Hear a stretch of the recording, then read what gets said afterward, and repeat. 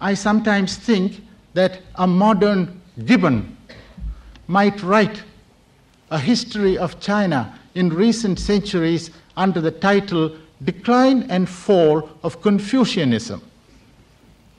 The fall was all the greater because Confucius cast the Chinese people into a mold which it retained for 2,500 years.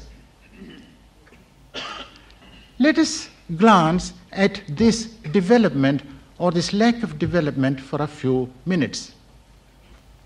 The Chinese civilization may be said to have assumed its mold, its Confucian mold, in the 5th century BC. It was an amazing period in the history of mankind. In different parts of the world, men thought about fundamentals. They thought about the nature of man and the nature of God, the relation between man and God, the relation between the state and the individual. It was at about this time that Buddha and Mahavira arose in India, Plato and Socrates in Greece, and the 100 schools, the so-called 100 schools of philosophy in China. The 100 schools. It brings an echo to our ears. Mao Zedong also once spoke about 100 schools. Well, he put it more rhetorically. He called them the 100 flowers. 4 or 5 years ago, Mao Zedong made a famous speech in the course of which he said, "Let 100 flowers bloom and different thoughts contend." Never has a politician made a remark which has turned out to be more ironical. Soon after he said this, a few timid flowers began to bloom in China. But hardly had they sprouted when the government and the party decided that they were not flowers at all. They were weeds, poisonous weeds, and set about stamping them out. And today in China, there is only one flower, a red flower, a blood red flower, the flower of Marxism, not even Marxism, Maoism or Stalinism, a flower which looks down upon other flowers even in the communist garden, which calls these other flowers revisionist and deviationist. There is only one flower which is wholly to the liking of the Chinese gardener, and that is the flower grown in Albania. Well, let us look, if we have time, at some of these 100 schools. In the 5th century, there were 100 schools of philosophy in China. Let's look at 2 or 3 of these schools. There was one Sun Tzu, whose philosophy was very much like that of Hobbes. He began with the same premise about human nature. Hobbes said that man in a state of nature, he was solitary, poor, nasty, brutish, and short. Sun Tzu said the same. And starting with the same premises, he came to the same conclusion and erected the state as a leviathan riding roughshod over all individual liberties.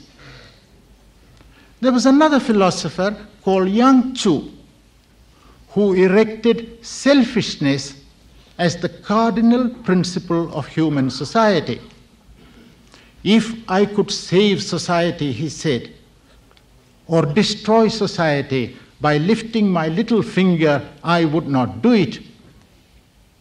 Then there were the Mohists, who preached universal love. There was Mencius, who believed in the goodness of man and had some inkling of the people's rights. But more interesting than them was Lao Tzu, the founder of Taoism. Tao means the path. Every man must follow his own path through life. Take no heed of right or wrong, he said, good or evil. Reconcile everything to the infinity of nature. The Buddhists too tried to reconcile themselves to infinity. But while the Buddhists tried to do so through prayer and meditation, the Taoists went to some river bank or bamboo grove or mountainside and drank gallons of wine. And in this delightful condition was produced some of the finest poetry, some of the finest paintings in China. But the man who was to have a permanent effect on Chinese civilization until a few years ago, that of course was Confucius. Confucius was not a religious teacher. If by religion you mean preoccupation with the other world, Confucius was non-religious, if not irreligious. One of his disciples asked him what he thought about life after death. You know precious little about life, he said. How can you know anything about death? Another of his disciples asked him, Master, is it permissible for us to serve the gods? You do not know how to serve your fellow men. How can you serve the gods? He said. Then again, another disciple asked him, but should we offer sacrifices to the gods? He said, by all means, offer sacrifices to the gods, but keep them at arm's length. And that's what the Chinese have been doing. Unless we, who have been allowing the gods to meddle with our affairs from our birth to death, the Chinese have kept them at arm's length. And that's perhaps one reason why the godless religion of communism could find its way into China so easily. But there was a time in the 4th century AD when it looked as if Taoism and Confucianism would be thrust into the background. That was the time when the gracious religion of Buddhism entered China and had a great appeal. But Buddhism in China became debased even more than in other parts of the world. Even when I was in China, we could see families in which the eldest believed in Buddha, the second in Confucius, and the third in Tu Ti, or the earth goddess. Does it denote intellectual tolerance or intellectual cynicism? The Chinese attitude towards religion often reminds me of a conversation between Lord Shaftesbury and an old lady. An old lady went up to Lord Shaftesbury and asked him what religion he belonged to. Wise men, said Lord Shaftesbury, all belong to one religion. What is that religion? Asked the inquisitive old lady. Wise men, said Lord Shaftesbury, never tell.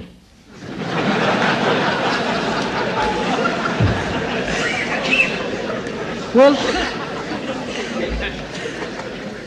Confucius was a wise man and never told.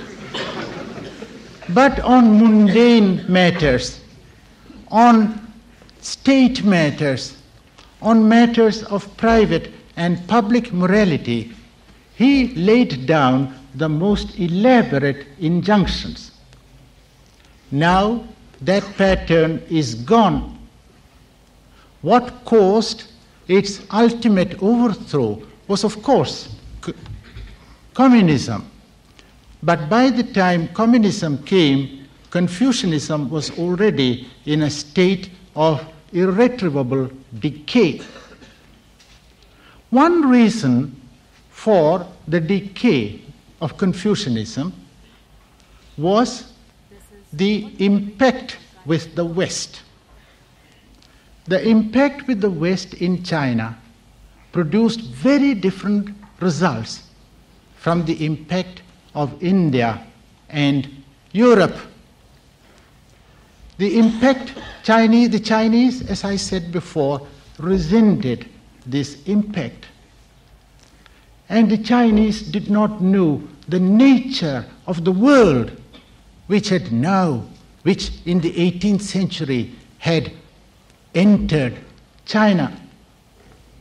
It was a world very different from the world which entered China in the early centuries of the Christian era. It was a world very different from the world of Buddhism which went into China. It was a scientific, secular, commercial, assertive, progressive, aggressive world, the world of Western Europe. It was a great misfortune, both for Asia and for Europe, that the first Europeans who came here were the Portuguese. The Portuguese believed that no civilization was worth having other than their own, that the natives were just barbarians to be converted by barbarous means to the ways of God. The other Europeans seemed no better. The Dutch had committed the massacre of Amboina, and the Spaniards had exterminated a whole colony in the Philippines, and the British excelled themselves in the 2 Opium Wars. In fact, Western diplomats in China, they used to be called table pounders because of their habit of pounding the table whenever they demanded any concessions from China. All this was strange to the Chinese people because the Chinese at least had good manners as long as they followed Confucius. But now they seem to have given up even their manners. The language which they use, even in official correspondence today, will make Confucius turn in his grave. But that is a recent development. Until recently, they set much store by good manners. And the worst of manners was a loss of temper. And these Europeans who had come into China, they seemed to be perpetually losing their temper. Who were these people, they wondered, who had come as in the capacity of guests to hosts, who were shoving their weight about, who were harassing the people? All this, they thought, was a departure from Confucian manners. And even their appearance was so strange because they had such big eyes and long noses as compared with the Chinese features. I remember once my wife and I, we visited the University of Chengdu. The Chinese girls flocked around us because they had never seen Indians before. After we had left, they went to my daughter and said, "Your mother must have a little foreign blood in her. She has rather large eyes and a prominent nose. I have neither. Your mother must have a little foreign blood in her, but your father is all right. He is one of us."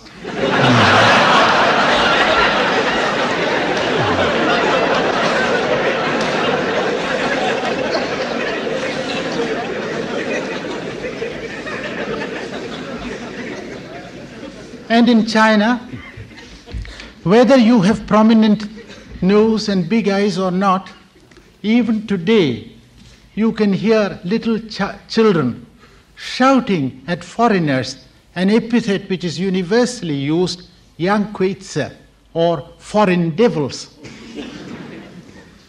Our experience in Russia was very different. It must be said that in Russia there is no racial prejudice. There is no color feeling. In fact, your color is often an asset to you. The darker you are, the more you are appreciated. In fact, when the girls of our embassy used to go out for a walk, the one who was most admired was the one with the darkest complexion. I had a granddaughter born in a Russian hospital. As soon as she was born, the matron telephoned and said that the child was born. My wife asked, "Is it a boy or a girl?" And she replied, "A girl, a beautiful black girl." Actually, to judge by our standards, certainly by our South Indian standards, she was not particularly black. But it was just another additional compliment shoved in by the matron. The Russians, unlike the Chinese, they do not regard the rest of the world as, to use a Chinese phrase, outer barbarians. Well, the point I was driving at was that while in India there has been a social reformation, in China there was no such social reformation. I realized that when we were in China during the war. We went to a place called Chengdu, no, not Chengdu, to Kunming, the capital of Yunnan, that picturesque province adjoining India, adjoining the McMahon line, with a wild confusion of mountain and jungle. We went there and we found that everyone was asleep till 12 o'clock in the morning. No shops were open, no offices were opened. We wondered why. Everybody was under the blissful influence of opium. Lung Yun, called the Dragon, the warlord of China, he was an opium addict. And the people thought, well, if the ruler can smoke opium, why not we? We called on Lung Yun. He received us as soon as he got up, which was about 4:30 in the afternoon. And he served us with champagne. He asked me where I had my higher education. I said I was at Oxford. Then he asked Bruce, the British Consul General, who was with me, where he was educated. He said, at Cambridge. So, he said, you were at Bose's University, which was the most devastating thing he could have said, because at that time, Subhash Chandra Bose was regarded as a quisling, as a traitor to the cause of the Allies. Of course, I tried to explain to him what Bose was. On another occasion, we visited Chengdu, the province near Tibet. There, the talk of the town was about the matrimonial adventure of a certain warlord. In China, women had a healthy sense of their limitations. When a woman got old, she chose a younger woman for her husband, a younger woman who would give her much respect and him much pleasure. She was called the Xiao Tai Tai, or the young wife. This warlord's wife had chosen a woman for him, but she was so little to his liking that at that very moment he went off and married 2 other women. Well, I'm saying these things not because they are amusing, but to show that as late as the 40s, China suffered from such evils as warlordism and opium smoking and concubinage. Gradually, people began to think that there was something radically wrong with China. And the Communist Party of China was founded in 1918 by two professors of the Peking University. Their attitude was very different from Ram Mohan Roy. They thought that the arch enemy of China was Confucius. Down with Confucianism was their cry. Confucius, they said, was an imperial puppet who monopolized all thought, who dominated the minds of men. And all his principles, such as the despotic privileges of the father or the husband, they were a violation of human rights. And so began a movement which ended in the whole edifice of Chinese civilization being subverted. Take the family, for instance.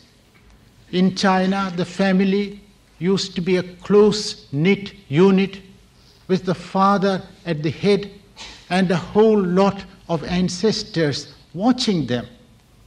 Now, the father, I suppose, is respected, but not automatically. The father has to justify his conduct to the children.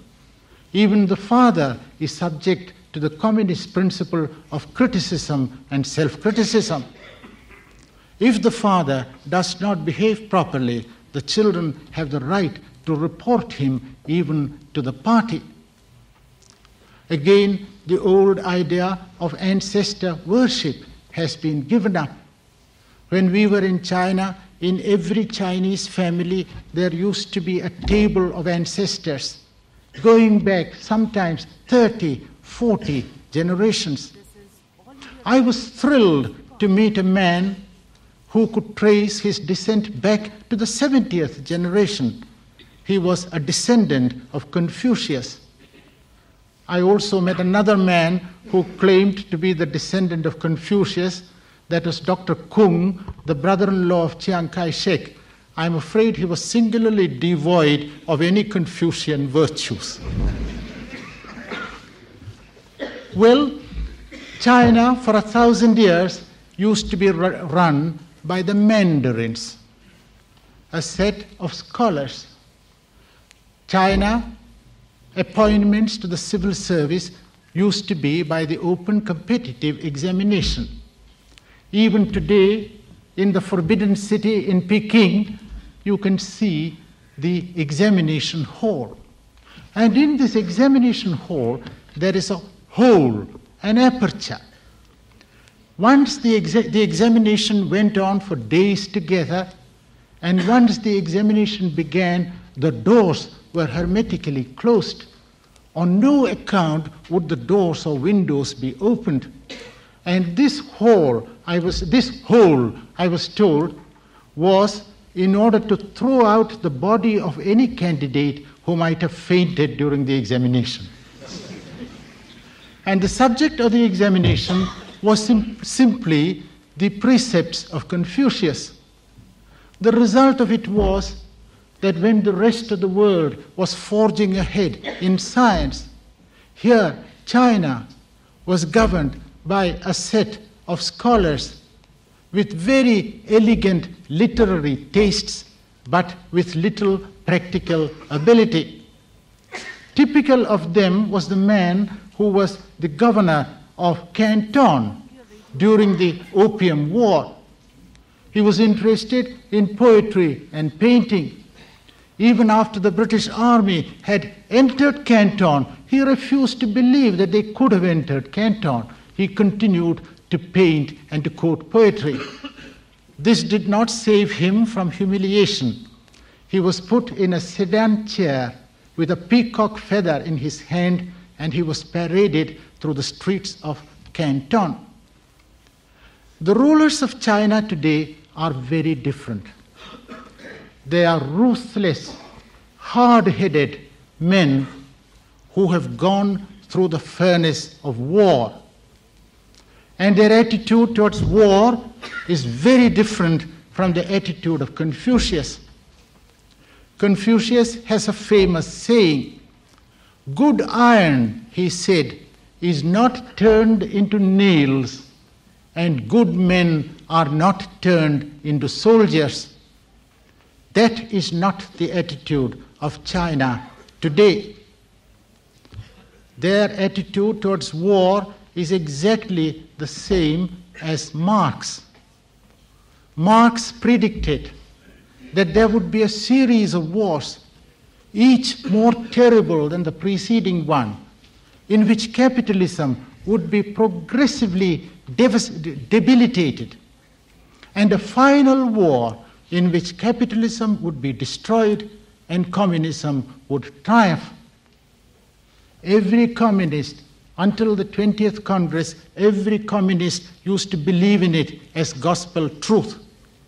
But Mr. Khrushchev had the courage to modify this tenet. At the 20th Congress, he had the courage to say that war is not inevitable. Marx, after all, did not foresee the atom bomb. Khrushchev has the sense to realize that in a nuclear war, not merely capitalism, but communism would be destroyed. And he has changed Marxist theory accordingly. As Mr. Macmillan put it rather well, Mr. Khrushchev was the first communist to have realized that Marx was a pre-atomic man. But for the Chinese, to say this is heresy. Their whole attitude towards war and peace is very different from that of the Soviet Union, let alone from the rest of the world. Mao Zedong is said to have said that, after all, if there were to be a nuclear war, what does it matter? Some 300 million Chinese might die, but we might have still some 400 million left. I would conclude with a few general observations about these developments. It has been said that in China that there were only two revolutions. One, the revolution of 221 BC, when a centralized monarchy was established, and the other of 1911 AD, when that monarchy was overthrown. But now, a more violent, more drastic revolution has taken place. The man who effected the revolution of 221 BC, Qin Shi Huangdi, he was one of the mightiest tyrants in history. It was he who built the Great Wall, every stone of which is said to have cost a human life. It was he who abolished feudalism at one stroke. 40,000 families, the flower of the aristocracy in China, were sent to work on the Great Wall and to die. But this man who abolished feudalism, he did more. He tried to abolish learning. He tried to abolish literature. He tried to abolish philosophy, because he thought these things would breed dangerous thoughts, thoughts which were dangerous to his regime. He carried out the famous burning of the books. Whether the present rulers of China have carried out a burning of the books or not, I don't know. But certainly they have debunked Confucius and all that he stood for, and cast him on the dung heap of the past. But this emperor, he was not content with abolishing literature. with abolishing philosophy. He would abolish history itself. He called himself the first emperor. He said he was founding a dynasty which was going to last 10,000 years. Actually, the dynasty lasted for 50 years. And the Qin dynasty was followed by the more tolerant and gracious Han dynasty of China. Well, I have seen with my own eyes a somewhat similar development in Russia.